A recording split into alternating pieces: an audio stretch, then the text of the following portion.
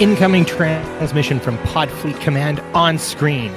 Welcome to the debut episode of Trek Geeks Picard Live. My name is Barry DeFord, and I will be your inner light of remembrance while we look back at what was the premiere of Star Trek Picard. And the episodes to come, I can't imagine what we have coming next. So also, you'll notice I'm using a slightly older shuttlecraft, so I hope nobody gets too mad on that one. But there are some constructive points made there, and we will be getting into the good, the bad, the ugly, the wonderful, the brilliant, and the powerful of what is now the newest series of Star Trek in our lives. So this broadcast is streaming live on YouTube and on Facebook. And Picard Live, like all Trek Geeks shows, is proud to have Fansets as our presenting sponsor. So, first of all, I would just like to make a little point that I'm really happy to be here, and I'm really happy to be sharing this with everybody on the Facebooks and the YouTubes and everything else. So, I think more than anything, a little bit of a rejoinder on how we're going to lay everything out. Of course, you can comment up on the Facebook, so we can do things like this where, hello, Casey, it's nice to see you, and all of that sort of stuff. And we can also get from YouTube. I don't know who this guy is. I think he's important, but anyways, we can throw up all of our different comments and everything as we go. I will be going through segments of the Picard show, and the three major segments, of course, is the Picard maneuver, No Pips, No Problem, and the Stargazer, where in the Picard maneuver, we orient ourselves to what happens in this episode and all of the new normals that we're going to be seeing that Picard has. Then, of course, we have No Pips, No Problem. Pretty sure, given that interview, spoiler alert, by the way, everyone, spoiler alert, that Jean-Luc isn't too big of a fan of Starfleet anymore. And so with regard to that, how is he going to act differently now that we aren't going to be having pips on our... there we are. Pips on our collar. You can tell that I wouldn't have made a very good weatherman by me pointing at the wrong side under my microphone. Finally, we go into the Stargazer, where we look into Picard's past and also into his future as well. And I'm excited, especially to be seeing that, because there's a lot of callbacks and there's a lot of things to look forward to. Picard is definitely not the same person. So I have my lovely and talented producer, Mr. Bill Smith, as well. He is on the other side. He is the Roz to my Frasier. And of course, I always keep a USS Bozeman nearby to pay homage to Dr. Frasier Crane. Well, folks, I think it's time we get started with what I like to call our very first segment, and we like to straighten things out with what we just saw with what I like to call the Picard maneuver. My that was graceful.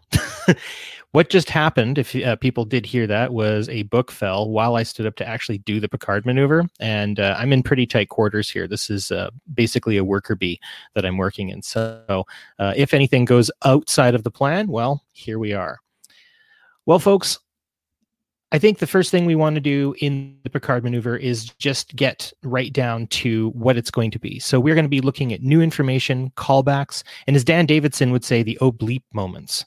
So I will briefly summarize the episode, noting points that stood out, pose a few questions for you folks to comment on, and just get a sense for the overall show. So let's begin. We start with music, and that's a really interesting way to start. We have Blue Skies, sung by Bing Crosby, of all people. And I think that's sort of neat, to taking us again back to the old crooners of Deep Space Nine and everything, which may or may not have been intentional. I think pretty much all of it was. Data and Picard are having a game of cards, and Mars explodes.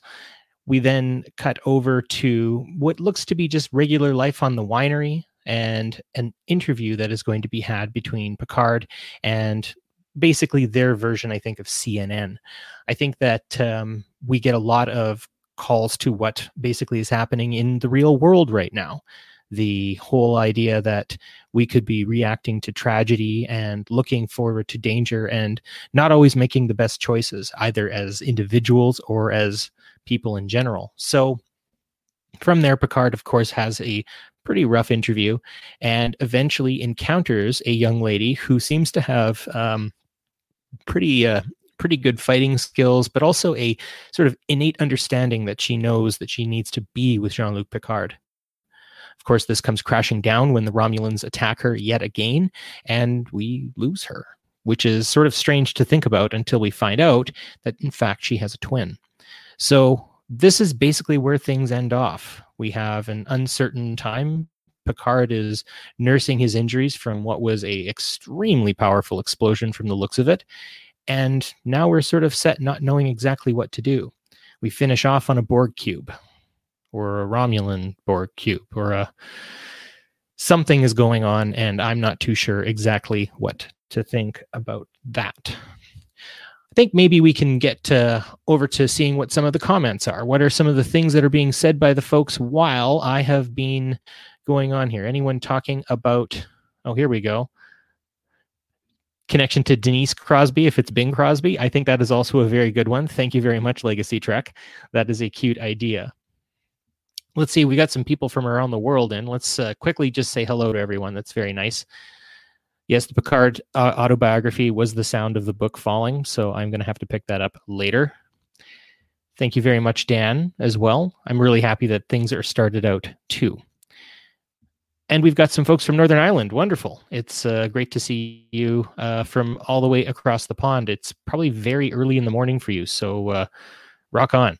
That is great. Well, I'd posed you folks some questions, and I think we can start with that very, very first one, which was, are we going to see a Starfleet that is in and of itself an enemy? Now, I did read some of the comments that were made on the Facebook page in the spoiler section of Camp Khitomer, and yeah, this isn't the first time that Starfleet has necessarily been the bad guys, or at least hinted at being the bad guys. Of course, we have a lot of callbacks to start where Picard very willingly walks away from the Federation to stand apart from people who are going to be forcibly relocated without them knowing. Of course, that is a tough thing to consider in that respect. So, if we are to take basically what we've seen overall in terms of Starfleet and how people are thinking, that interview actually, I think, says quite a lot. The interview itself takes us to, I think, something of an unrepentant humanity, where the lady, the lady who interviews Picard over and over again, talks about the idea that these weren't just lives; they were just Romulan lives, right? Not life, not human life, not Federation life. And Picard's trying to get her to stop making that delineation, I think, kind of might be a little bit jarring. But obviously, Picard needs a reason to leave. So, what could this mean for Starfleet? I think we have our first comment. Brian Yates, thank you. He says here that I think Starfleet has become isolationist, perhaps even arguing an extreme view of the Prime Directive. Not evil, but at odds with Picard. Yeah, I think that the Prime Directive can sometimes be sort of the law of the land that can be also hid behind to not do the right thing. And I think that in a lot of cases, Starfleet can rest on its use of the law as tried and tested and be able to hide behind that. That could be definitely a major point that that we could be seeing between Picard and Starfleet. I definitely found that his just indignation, and I think he says that later on, his going to nurse his dignity, his damaged dignity. I think it is a matter of dignity in a lot of cases, that people would want to be something that is something, this isn't what I signed up for, is typically something that I hear about from people oftentimes, that I don't think walking away from a crisis was something that Picard didn't sign up for, or something he didn't sign up for, sorry. It's interesting to think of this man with his dog, and the fact that here he is alone in a lot of cases, being kind of with himself without much, but he still sort of has a bit of a routine that we can pick up from as well.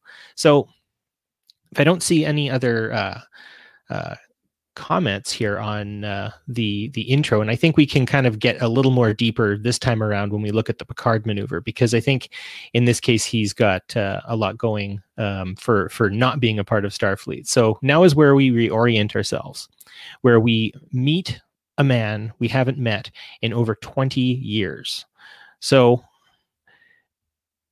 I think it's time that we see kind of what has happened in those 20 years, right? Much like when he took matters into his own hands in Insurrection, he is now in his second resignation. We now look at Picard without all of the rules of engagement laid out by Starfleet.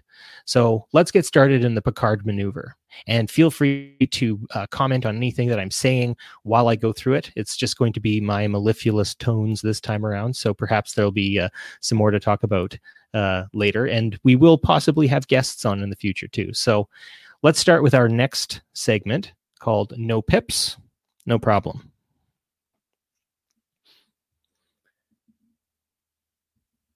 So we start off, and I think the best way to start off with no pips, no problems is the idea that even though you get away from some of the things you're supposed to do, there is still very much a routine to Picard's life. I like the way that he wakes up, head to the side, he walks around his bed, and then he goes straight out and opens up those lovely French doors into just a beautiful picture of the world. I almost think that this wake up scene that seems to show life on a winery, that it is kind of like life on a starship, wrought with its routine in a lot of ways. And I often think of, while in heaven, it seems Picard dreams of hell and some of the regrets and the ghosts that follows him. So is this a routine that he naturally seeks? I mean, a winery does have its seasons for things. It has specific tasks everyone has to take. I think that's an interesting way to perhaps look at how life is starting to happen for him. But yeah, he is definitely dreaming of a much darker place than where he actually is. I'd be interested to see what everyone's comments are on the idea that Picard runs away to some degree, and he even kind of berates himself for it, or at least he walks away, but he doesn't walk very far, right? The winery out in France. I'm forgetting the actual name. I think is it Navarre in France where he has his winery? It's a Le Bar. Chief. Le Bar. Oh my goodness. LeVar Burton, who I still think we could possibly see. That would be pretty cool. I mean, the possibilities are, I guess, endless at this case. We really could see a number of people before the series itself is over. Perhaps not this season, but the series. That would be a pretty wicked thing. And also, that lovely voice you just heard was Bill Smith.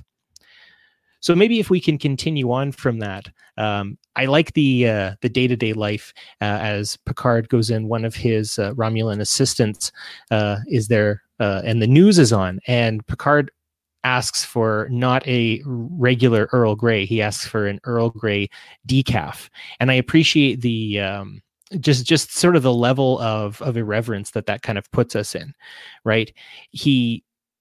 He's not on duty anymore, so he doesn't have to keep himself up, I guess you could say, any longer. And that's an important thing to think about. Yes, Bill Who indeed. Hi, Jackie. I don't know either. He's some guy. He's doing his thing. I'm not terribly sure. Let's see here. We've got another... This is actually something I was expecting. The Countdown comic places Geordi on Mars just prior to the disaster. And if that is the case, I am going to be very, very upset that. Let's save that comment for the Stargazer, though. I want to talk a bit more about the possibility of who we might be losing in this series as well. Because, again, much like Discovery and even TNG, we might not keep all of our characters. I mean, then DS9 is a whole other story. So back to my talk on the no pips, no problem. And I think it's important that we bring up the interview, because I found the interview to be really jarring. It was really good, but boy, it definitely gives the possibility that the Romulans are finally going to get their big story. I think they kind of almost got it in Enterprise, and this might make up for some of that. So as we open up the exchange becomes hostile pretty darn fast between Picard and his interviewer. And he uses an analogy that it isn't actually some vanity project that he was doing to save Romulus and to help people relocate. He talks of it more like Dunkirk. Now, for some of the people here listening, you may not be familiar with Dunkirk. It was basically at the start of the Second World War. Germany was making extremely quick inroads into Western Europe, and it was looking like all of the Western Front was going to fall to the hands of the Nazis pretty quickly. Quick drink of water. I mean, tea Earl Grey hot. The port of Dunkirk was the last place the British soldiers were left, the British Expeditionary Force, and they were packed onto the beach. The Christopher Nolan movie is not quite historically accurate in that sense.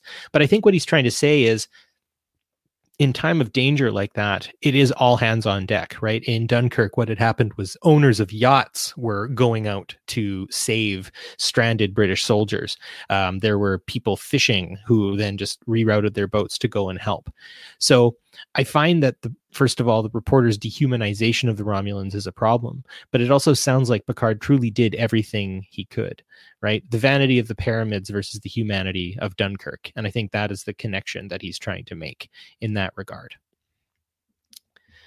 Let's have a look through some of these comments.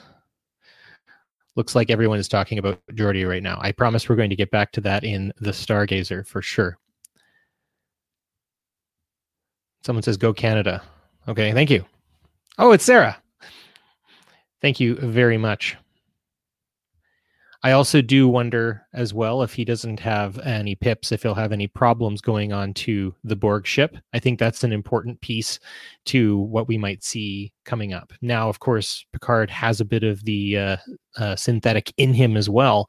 So I wonder if that's going to play in, or perhaps that played in a little bit to his and Dahj's connection. I want to pull up a title card that shows Picard and Dahj together. This scene really stuck out to me in the sense that you can just see the tension between them, but at the same time, what sort of softens the scene is that the fatherly vibe that Picard gives, right? And something that Dahj says that I really think is us speaking. She says, everything inside me says that I'm safe with you. And I really think that that's the audience telling this to Picard. This has been a pretty rough start to the new year worldwide. We've had a lot of events take place and a lot of things have happened over the last while that has, I think, shaken a lot of people's view. And I think Dan Ireland mentioned that, he and Ken Ray are frustrated that Picard, much like the rest of Star Trek, isn't necessarily seeing past the what is right now. And I do think that's important. And I think that's a good point, that we still want to see some hope out there. Maybe we'll get some more out of Picard. And I'm pretty sure we do. And I almost wonder if we did, but I can talk about that a bit as well. But I do think about this disaster that Picard has sort of parachuted into in the show, and he's also sort of parachuted back into our lives. And I always think back to the show, the episode Disaster, when Picard is in that turbo lift. I was about at that age when the episode aired, and it was true.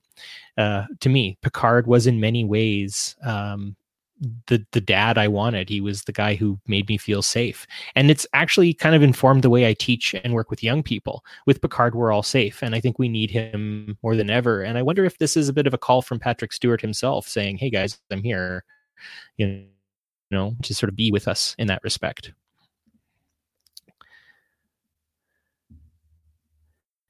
Someone has mentioned the idea that when he meets up with Dahj here, Phil Huffman says that there's a connection with him and the Data Twins. And that's a good way of putting their name together, because I find their names difficult to say, but that's okay. We'll get better at them over time.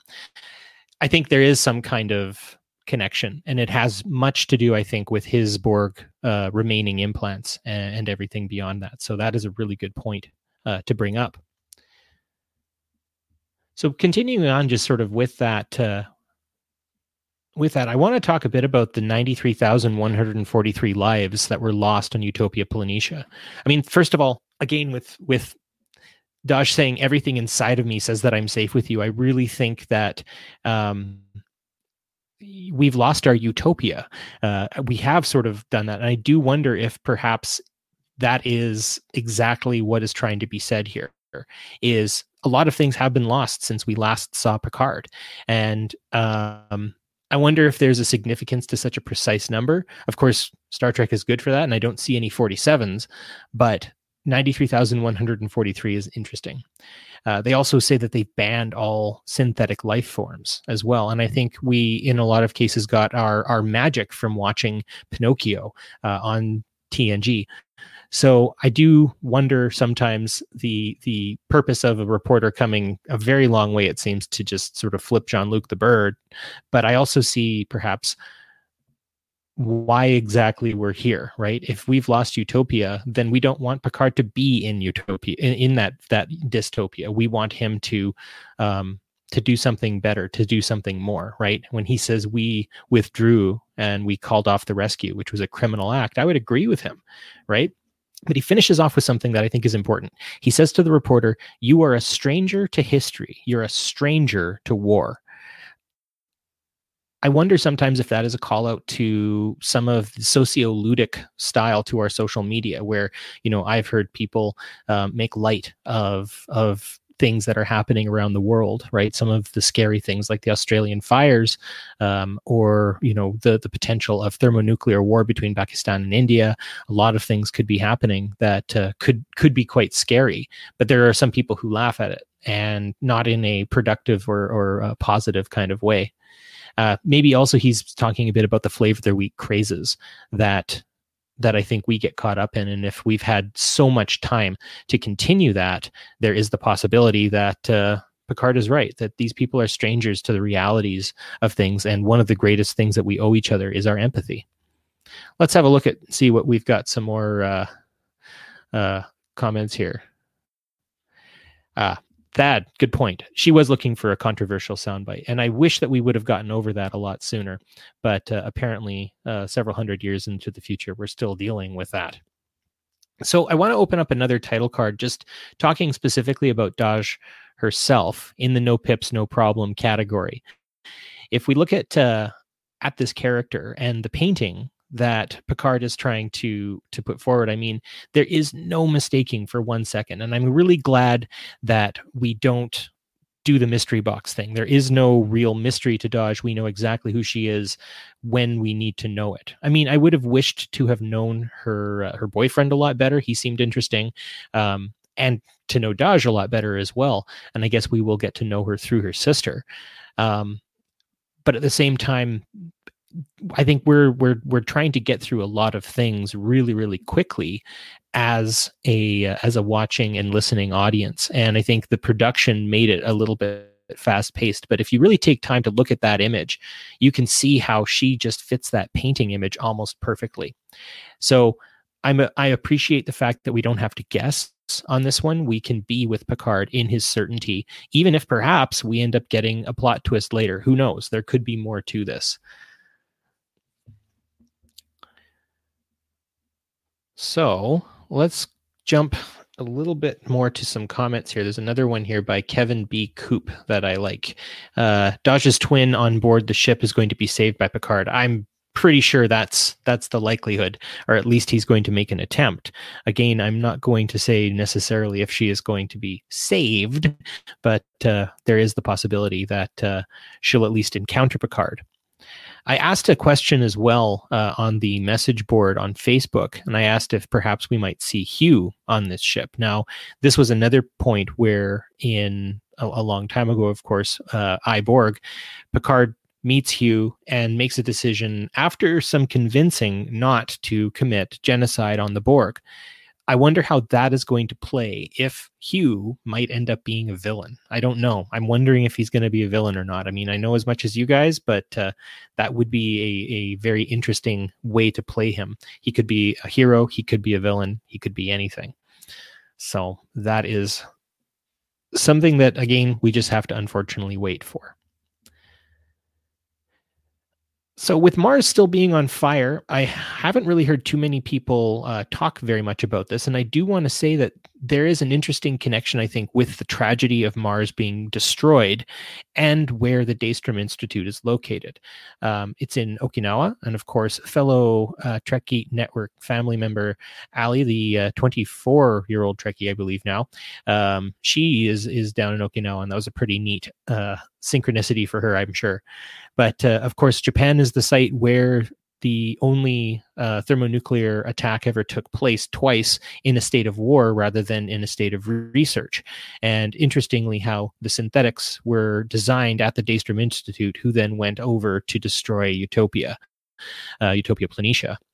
I think there's an interesting connection there. Maybe intentional, maybe not, but I do really feel like the writers are doing their utmost to get our attention in these sorts of ways, calling back to things and making these connections.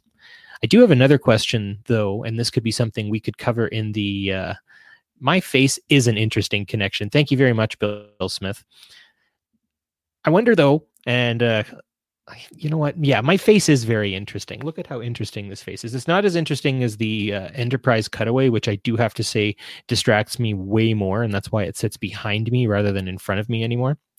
But to get back to where I was going with this, the idea that the synths that they might have some reason to destroy Utopia Planitia is interesting to me. I can't help but feel like there is some sort of three connected Borg Romulan synth thing going on, and that is extremely concerning to me, especially at the end of that, when the Borg cube is there and you see Romulan ships coming in out of it. I mean, I know they're desperate after having their planet destroyed, but holy crap, that is playing with fire. Yes. Let's have a look here. Arend MD Mays, nice to see you here. I wonder why they never tried putting the atmospheric fire out. I was going to get to that, and that's a good question to ask. During the Trinity tests, way back in the Second World War, down in Nevada or New Mexico, I'm forgetting, they actually didn't know if the blast from the first nuclear explosion would light the O3, the ozone, on fire, at least as far as I know. And so they kind of gambled a little bit. I think it was an educated guess, but for an atmosphere to catch fire, I know that there is at least maybe not possibility, but maybe plausibility, depending on what the environment is composed of, I guess. Oh, we've got Jamie McGregor from the Portland Airport. I wouldn't say that last part out loud, but he says that I'm a very lovely fellow, and I appreciate that. You may worship me at the church of your choice, I guess, then. I am a god among men, he says. And I am having way too much fun with this, Phil. Maybe that's me or maybe that's Bill. But this is a lot of fun, and I hope you guys are enjoying what we have so far. So in the no pips, no problem category, that is pretty much all we have, and we're already a half an hour in. So if you do like what you're seeing, remember to tickle that like button if you're on Facebook, and share wide, or tickle that like button if you're on YouTube, and if you are on Facebook, share widely. Make sure you do that so we increase our reach and get as many people talking about the things we liked. So I'm going to move now into our third segment, The Stargazer.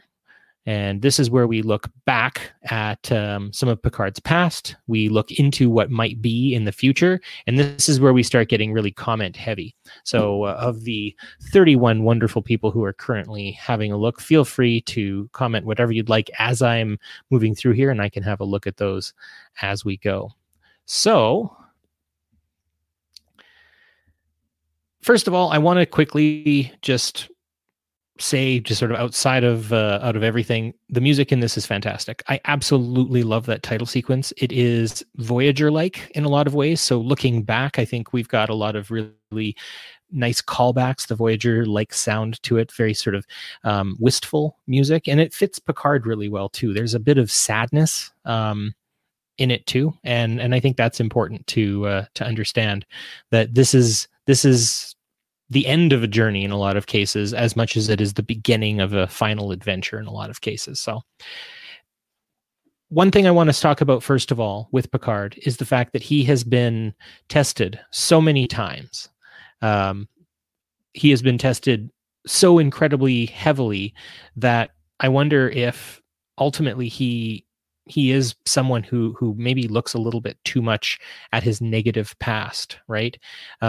There's a great scene where he's talking with the doctor at the Daystrom Institute, and you can tell that he really does regret what has happened. There's a really good sort of scene we picked that we can show you up on here, where they're sort of sitting at a table talking to one another, Picard. And I'm just going to get the name. I'm still getting used to names, and I'm really bad with names, which is why I'm a teacher. Dr. Agnes Girardi and Jean-Luc are sitting at a table together talking, and you can really feel like an entire opportunity has been lost, right? This sort of empty conference room like area with like sort of IKEA furniture. It kind of looks like a place you'd get a mortgage. And they really and seriously, that's it. They just talk kind of about what was and what isn't now.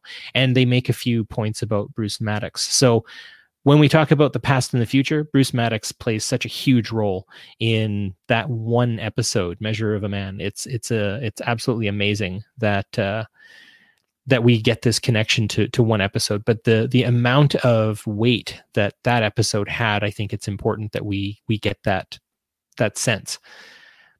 As I return back to the music, we do quite like the sound of the pan flute. There's a bit of a pan flute that comes in and out there that makes me very excited. So my kind of big piece here is there's a couple of quotes that I want to make sure we get our handle on here. And there's one that says, "There's no legacy as rich as honesty." And that's actually from a Shakespearean play called All's Well That Ends Well. And that obviously connects to all good things. And I think more of the greater quote to kind of give us a bit more understanding here. It says, "Well, Diana, take heed from this French earl." Of course, Picard is on a winery in France.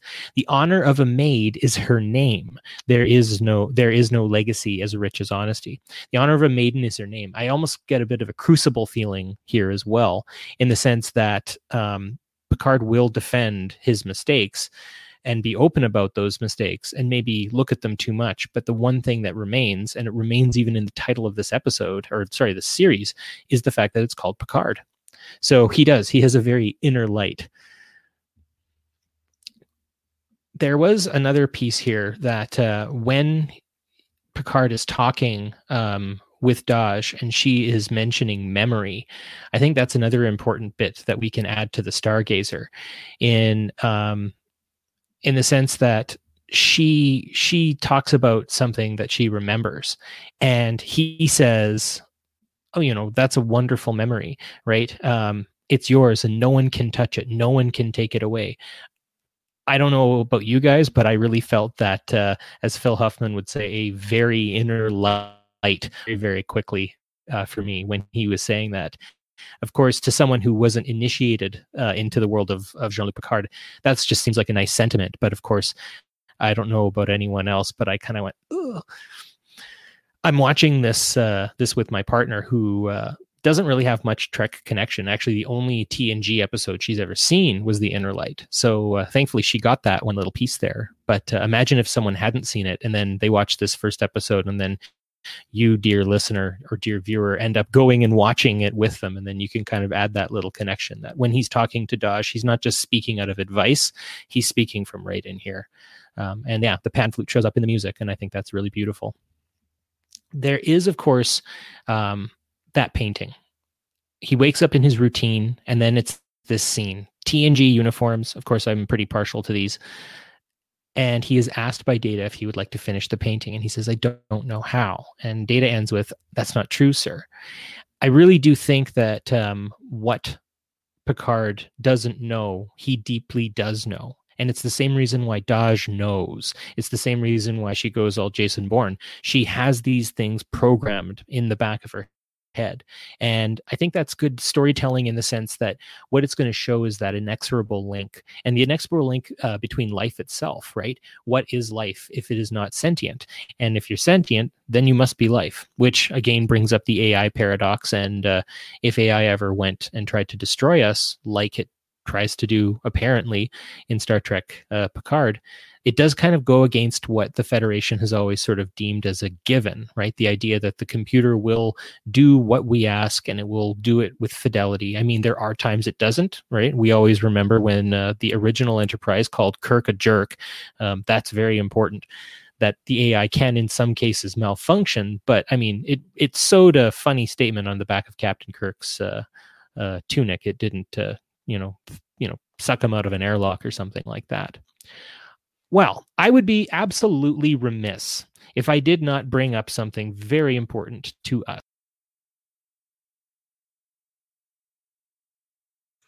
Hey, everybody. It looks like Barry's internet dropped. So I am here. And of course, Thad has already pointed out I'm wearing the wrong com badge in comments. So as we wait for the lovely and talented Mr. DeFord to rejoin us, I'm sure he's swearing up a blue streak right now. I'm going to actually pull up a comment of Thad's. Yeah, I have to agree with that too. I think they were probably altered because they had to be. I guess 20 plus years, 30 years, nothing fits right. I know that's true of me. But here I sit in my, lovely, fashioned Star Trek Picard tunic. Hey, Phil, how's it going? And mine doesn't quite fit right either necessarily. So, in fact, I see the lovely and talented Mr. DeFord rejoining us now. Hi, Barry. Where did I disappear from? Everywhere. I encompass an eclipse. Yes, you did. I was just going over Thad's comment about uniforms as I was talking about mine with the incorrect comm badge. Well, you know what? I'm going to give you a break, Bill, because the fact that you have such a fancy and wonderful uniform, and I won't tell anyone about the lovely tutu you have underneath there right That's now. True. That's true. Yeah, thank you, Phil. It is truly Canadian internet. Dude, this is ridiculous. So every now and again, I might disappear, and then someone else will appear in my stead. So we'll just deal with that as it comes. So anyway, I was talking about fan sets. Is that where we left off? You were about to. You didn't actually utter the words yet. All right. Well, let me get back to that. And I would be absolutely remiss if we didn't talk about our friends at Fansets. There are many ways to express your fandom. But if you are looking for artistry, care and attention to detail, and a friendly, down-to-earth customer service, you won't find anything better than the people at Fansets. They have so many Star Trek pins, I've lost count. But if you check them out, there's going to be something for you. I guarantee it. And they span other genres as well, right? They span from Alien to DC. And as an offer for Picard Live listeners, Fansets is offering a discount of 15% to any order while Picard Season 1 is on. Just enter Picard Live, that is all caps PACARDLIVE at checkout, and you will get your 15% off. And look at these fabulous pins you can get to start. You've got the title card for Picard. You've got the Picard Winery emblem, which I think is just snazzy as heck. What a beautiful design. And then, of course, we've got number one and then number one's collar. I wish I could give my dog the number one collar, but the little collar tag, but she tends to eat them, so we have to keep them kind of slick to her body, frustratingly. So maybe my bigger dog will get one. But yeah, I believe actually, and Dan is saying this right now, the Fansets has over 200 Star Trek pins. That is more than ever. Also, someone saying that my audio has been choppy. Thank you. I appreciate that. And we will see what we can do with regard to that. Now, remember also, if you do end up not getting a quality experience, this is also being recorded too. I think we were going to get it some way, shape, or form. But long and short of it is we will always try to keep the audio quality as good as possible. But that Canadian internet, y'all. So I think from here, I'm going to spin. There we are. Karate choppy. Well, that is good to know, folks. We will do what we can with the sound. Moving forward, though, and thank you very much, Fansets. We do... let's see here. There we go. So let's get right around back to some last little sundries before I start looking heavily at some of the comments. And Bill, if you want to pop into any other places to talk about that, that would be wonderful also. But my last little piece here is nostalgia. And this is our supplementals where we just kind of talk about whatever. And I think this one's really important. So if you folks didn't notice, we get a really lovely situation where Picard goes into a vault and he is looking for this painting. He's trying to see what he can find. And what do we get? But we get every single thing he has literally in a vault, right? It's all of that nostalgia. It's all of those things that we've come to know and to love. And Picard finds it in a sweet little vault, protected. And I think really it is kind of, for lack of a better term, a dog whistle from the writing staff saying they aren't going to mess with anything we love. I think it's very cute. And also, finally, I do have to say, it is great to see the Picard Day banner. Of course, there is a huge Romulan connection to that one as well. That's, I think, from the episode Pegasus. Am I right on that? Pegasus? You are. I think so. Ah, perfect. Ha! Take that, Dan Davidson. I can pick stuff up as well. Yes, this is true. Fansets is canon. And yes, this is another one. Dan Davidson says Fansets is the pin worn by Sir Pat Stewart in the episode. It's an actual Fansets pin, so really, really cool. There we are. Well, that's very kind of the fine folks at Fansets. Wow. I won on my own show. So yes, the episode is from Pegasus, which of course implicates the Romulans in using the cloaking system that they can go through rocks. And the scariest way to die in space happens, where you can basically get beamed into a rock, kind of deal. There's my 5-Year Mission reference as well. If you ever listen to Arena by 5-Year Mission, good friends of the show as well. So yeah, I mean, the fact that we've got everything saved, it's in a vault, it's protected. There's a little holographic lady that can show up and protect it as well. So I do think that is super important to everyone to know. Ooh. Sorry, glitch. Anyways, no, it's all good. That's a still from another part of the Picard show. So, anyways, one last little piece that I want to get in before we go straight on with just looking up some comments and bantering just a little bit. I do wonder the talk of Earl Grey tea I thought was really good at the beginning with it being decaf. At the next piece, though, the next brat, I didn't really buy that. However, I do think that the necklace is a really neat tie-in to Dahj's story. I do also wonder, though, if her mom was as well put together. She sort of seems like a non-playable character from Final Fantasy VII. Basically, she tells her daughter to close her eyes and be Data. But I do wonder if that is, of course, just basically Dahj just seeing her own programming, right? Maybe she's not even holding a communicator at all. And I do wonder if some of that is going to come up later. Yes, inside of the vault, we also have from Legacy Trek, the Cousteau. That is, of course, named after Jacques Cousteau, a famous French explorer. And which is the captain's yacht on the Enterprise D, famed from Insurrection. I also find it interesting that it shows up right at the beginning. And then, of course, the Stargazer is right out and prominent, too. There were some other important bits within that, but I think the thing I want to take away from that, everybody, is the fact that none of this nostalgia that we know and love is going to be lost. But as we know with Dahj herself, we're not safe. I think a lot of other things just frankly won't be as safe as we would like them to be. Let's see here. Is there anything else that I've got in my notes before I move on? Well, first of all, the warbirds, seeing the Romulan warbirds again was really, really great. The Romulan character who meets Soji, his name is Narek. I think we're going to see quite a bit with him. And the fact that he says he lost a brother. that is something that I want to really dive into, and we can probably look at that more in Stargazer next time around. Maybe that, or maybe he'll actually show up in the Picard maneuver when we're just getting oriented. So here's hoping for the next episode. I do have to say, unfortunately I did not see the preview to the next episode, so your guess is as good as mine. I would assume that perhaps we'll have a bit more coming out with some more stills and show pictures as they come along. So I think that's it for me on my planned things to say. So let's start talking a little bit more on some of the comments. So Bill, have you found any comments out there that I'm not seeing that might be good to talk about? Well, Barry, I want to go back to a comment that our friends at Fansets made just a tiny bit ago. And that is this one.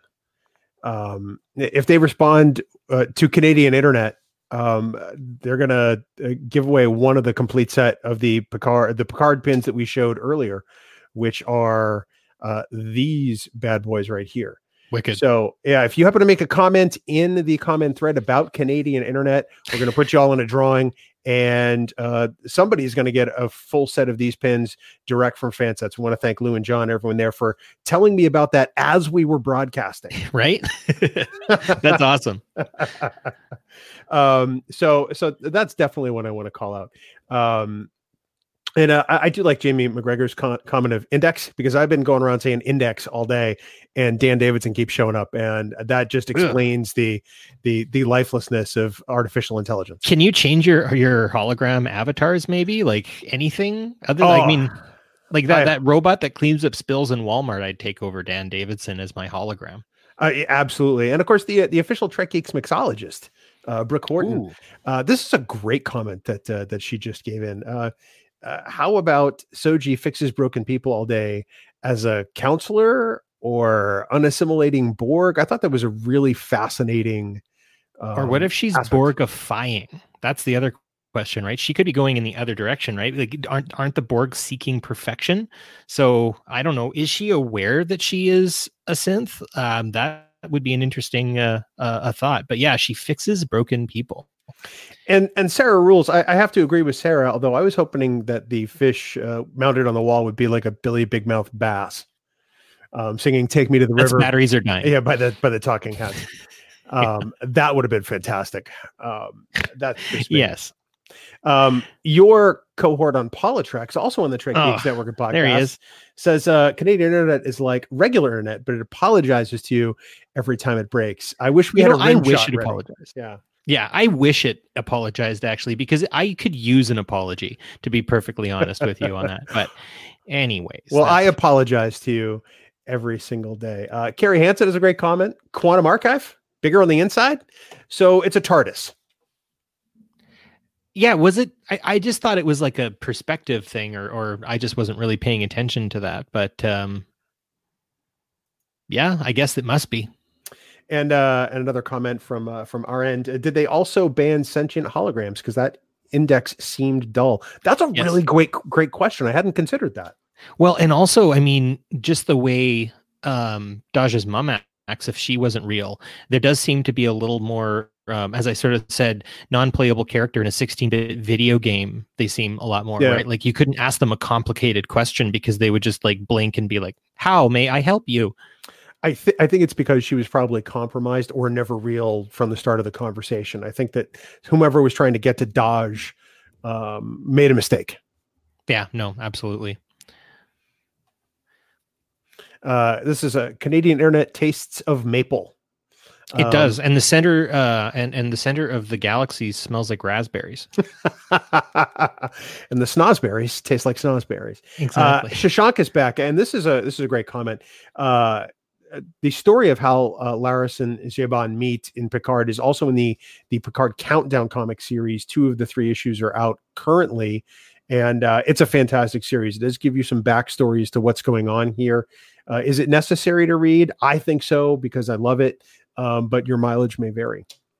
What do you think about the use of the Romulan language? Of course, we have those motorcyclists who attacked Daj. They speak what I would assume is Romulan, especially when you see one of their faces at the end of that one fight. I wonder, are we going to get a sort of an articulation of Romulan in a way that we have with Klingon? I think that would be a really interesting question. There was a little Easter egg that I think Trek Core brought out on Twitter earlier about the shuttle bay, or whatever you want to call it, the entrance to dock at the Borg cube, and above it is a Romulan emblem that doesn't have the bird holding the two worlds in each talons, because of course they're both gone from the supernova. Yeah. I thought that was a really interesting updating of that particular graphic, and interesting that they've taken that. It makes me wonder what they're going to do with it. Yeah, well, I think Dan Garcia brings up a good point here, wondering what happened to the Doctor from Voyager. Is he considered enough of a synth, or can they, put some protocols on him and keep him around? That is another good question. Holy cow, that opens a lot up. It really does. There's a whole world out there of things that we're not sure about. Do the .7s from Discovery and the Discovery Enterprise still exist in the future? And what about them? Because they are in some level sentient to some degree, maybe, or perhaps they evolved that way. What about the exocomps, if there are any of those kicking around on Earth? The exocomps, I forgot about them. They looked like characters from Mystery Science Theater 3000, kind of. I loved that episode. I mean, yeah, obviously it was done on a TV budget, but the way the Next Generation especially explored sentience, right? It explored sentience in the sense of creatures that are far beyond us, like the Traveler, and then other creatures that sort of develop a sentience, like the exocomps, or watching Pinocchio, right? Watching Data become a real person. I mean, right? He's more human than human. And I will say that about Daj as well. When I first saw her close up with her boyfriend, did you get that impression that it almost looked like they brushed it over with some digital enhancements to really kind of make her almost not like the uncanny valley kind of thing happen with her? Very possibly. I was still just geeking out over the fact that Future Boston was included somewhere. Because I love seeing a city other than San Francisco in Star Trek. The fact that it's the one closest to me is just a little geek fest in my own heart. Mm-hmm. Well, there's enough people here. Here we are. I'm sure everyone noticed this, but Daj's necklace pendant is 2 circles, and she's a twin. That is exactly correct, and has also kind of hearkened me a little bit to the sciences. Before I knew all the thing, I almost thought a little bit about the sciences insignia for Starfleet, but I was wrong. Here's a great comment from Legacy Trek. Is Barry's partner up the telephone pole a la Green Acres? # Canadian internet, eh? No, actually, Shashank is tweeting right now. He's come to my house, and he's climbed up the antenna of my house, and he's holding the antenna out as best as he can. Yes, we get to see non San Francisco cities. I think that's really important as well. Boston in the future. I wonder if this whole show is going to take place a lot off ship, and I don't really have a problem with that. Christina Estes Werther. I was thinking Picard's certainty when talking to Dr. Girardi. God, I have a hard time saying that name. About the possibility of a sentient synth was because he knows of Juliana Tainer, Data's mother. I think that's a great comment. Yeah, no, definitely. And also Girardi makes an interesting kind of pause when she's like, oh, female. Yeah, I suppose you could do that.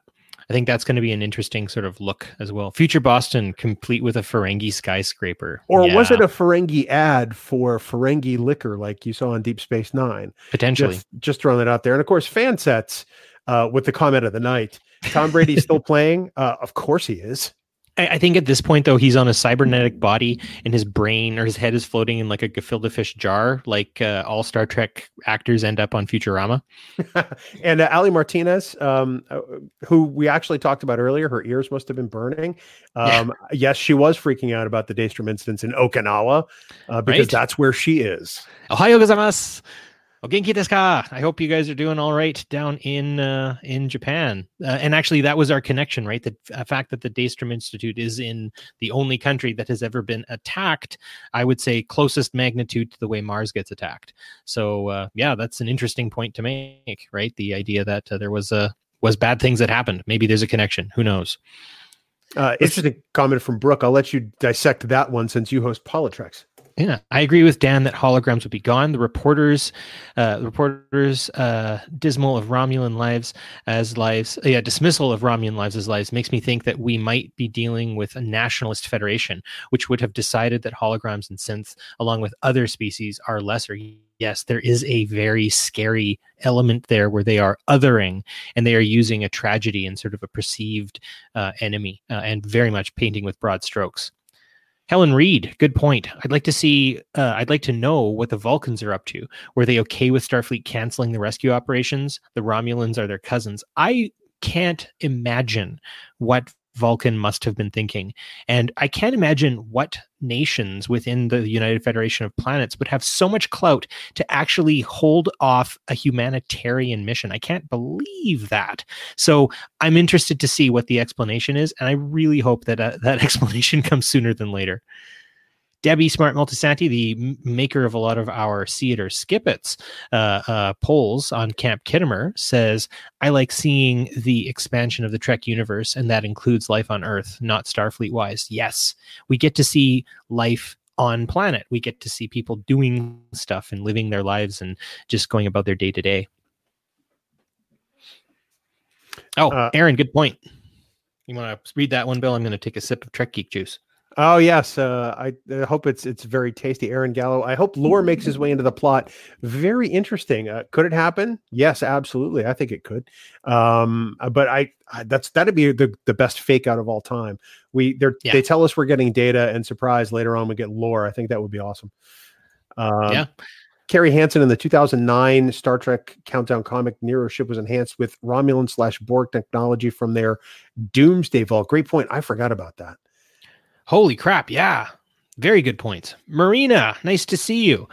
I agree with Dan as well. The holograms are allowed. We see one in the archives, but perhaps they are not given leeway to further and expand their programming like the EMH did. I do wonder what the Doctor's standing is in 2399. I almost wonder if Doctor probably would have just downloaded his entire program onto a ship and just gotten out of Dodge. He strikes me as that. Nero's ship actually started in the Prime timeline. So because you figure it went back to George Kirk's time and that sort of incursion through the black hole time travel. So yes, it did. It started the alternate timeline, but it actually had to start in our Prime timeline as we know it. Yeah. So it's a crossover in that respect. So yeah, we're the Romulans. I mean, they are like geographically by way of the galaxy closest to Borg space, right? So in that respect, maybe that could be, they have some ace in the hole, right? The Romulans always do. And maybe to bring back to the concept that this whole show starts with a poker game, that's a fascinating thought that we are not only playing poker, or at least in this case, Data and Picard are, and that of course is a big connector in TNG. I think that anytime you work or have to work against the Romulans, you are typically going to have to deal with a bit of bluffing, a little bit of subterfuge, and depending on what the flop looks like, you might have to bluff your way through it. Here's a great one. I was looking earlier at Brian Brophy, his IMDb page. That's the actor who played Bruce Maddox in the TNG season 2 episode, The Measure of a Man. And Jamie McGregor says, no one is talking about the likelihood of a Brian Brophy appearance. He's central to the plot and mysteriously disappeared. I'm wondering if we're going to see Brian Brophy at all, because he hasn't really done much professionally as an actor on IMDb. Will it be recast? Mm-hmm. Will it be Maddox's consciousness in a synthetic body, a la Ira Graves from season 2 TNG? To know him is to love him is to know him. We'll see. That could be an interesting connector in the sense that, does Brian Brophy want to come back, right? I mean, this is a very different television show, right? I mean, you look at the way it's produced, you look at the angles and the camera shots and everything like that. This isn't TV like we would have seen in the early 90s, I think, in a lot of cases. And you can definitely see the crisper and slicker look to Picard. So yeah, does he want to be in such a big production? I would welcome him back personally. I think it'd be great. Debbie has said here that hoping that Seven will be able to reference the Doctor. Good point. Holy cow. See, this is why you guys are on here. You were so smart. Yeah. I bet you she will. I hope she will. Oh man, that's great.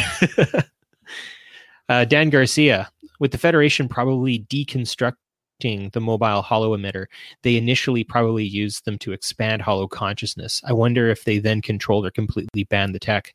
Well, if they're moving in that more draconian sort of way, they might just be doing that. I think we are not going to deal with Badmirals this time. I think Starfleet itself is going to need a bit of a redemption story. And maybe that's sort of why, right? Who but Space Dad should be the one to do that. I just want to say as well, I'm really excited that Bob Picardo is getting a lot of conversation on Picard Live. I don't know if he was anticipating that or if any of us were, but yeah, what about the Doctor? How you doing, Bob? If you're out there, if you ever hear this, it would be nice to know that you're doing all right. And if you're getting any conversation from CBS Studios, that would be interesting as well. All right. Speaking of doing all right, you don't need me anymore because your Canadian internet, maple flavored as it may be, is performing admirably. We'll announce the winner of the fan sets Picard pin set tomorrow on Facebook and Twitter. Wonderful. Well, I think I'm going to give 2 more last words here before we call it a night. I do want to keep this broadcast to about an hour every night, just because we all have things we need to do, and the conversation can always continue, and you folks are always wonderful for that. So I'm going to go here. Just because it's cool. Ali is saying that she hosted a watch party of remembrance with many friends that had never had any exposure to the Star Trek universe. While they didn't pick up on the Easter eggs, they were still genuinely interested and intrigued by the first episode. I think Picard would be a great way to introduce new Trekkies to the franchise. I fully agree, Ali. This is our gateway drug. This is a brand new gateway drug. Discovery did a fantastic job lacing the track over the last 2 years. And as we see more Trek come on, this is always a wonderful opportunity for people to look back and gaze backwards into all of the entertaining and wonderful things that this franchise has already done. I will let's quickly say Picardo Live, perhaps maybe not. Last one to you, Mr. McGregor. Let's see here. Interesting that they don't have to pay her, given they mentioned the character. What are you talking about? Bill, do you know what he's talking about? Talking about Bruce Maddox. He was a character created in The Measure of a Man, written by Melinda Snodgrass. They don't necessarily have to pay her for that. But if they use him, they might have to. Think of it this way. Gene Kuhn, I'm sure, never got paid for mentions of Klingons in any episodes or for any appearances. So I know that some of the rules have changed since then. If they use the character, they would probably have to. Oh, and look at Marina. I'm stealing her thunder. Yeah, no, she says here, yeah, they would have to. They actually use the character, i.e. the character actually appears, just mentioning him doesn't count. And then she says here it's a reply. So that is a good point. Chris Condon, you've brought in the last word here, and I think that is also good here. My wife and I watched it twice, and the second time she had me pause out and point out all of the Easter eggs and references. That is a Trekkie's absolute dream, isn't it, to have someone say like, okay, well, what does that mean? And then you can go down all of the amazing rabbit holes and then start your rewatch of, I mean, pretty much anywhere in TNG. So I think with that, we will begin our wind down. I just have to open up just a second here. There we are. The joys of live television or live YouTubing is we have these little breaks every now and again. So next week on Picard Live, we'll consider the second episode of Star Trek Picard titled Maps and Network, or Maps and Legends. There we are. Trek Geek Network, on the Trek Geeks Network. If you want more great Star Trek discussion, check out the other podcasts on the Trek Geeks Podcast Network, found on Apple Podcasts, Spotify, Google Podcasts, or even on trekgeek.com. Plus, if you can't attend the live stream on any given week, fret not. You can download the audio version of this podcast the next day. Just search for Trek Geeks Picard Live on your favorite podcast platform. And it says here on the script to say goodnight, Barry. So good night, Barry. And we hope you all live long and prosper. And I look forward to seeing what's out there with the rest of you. Good night.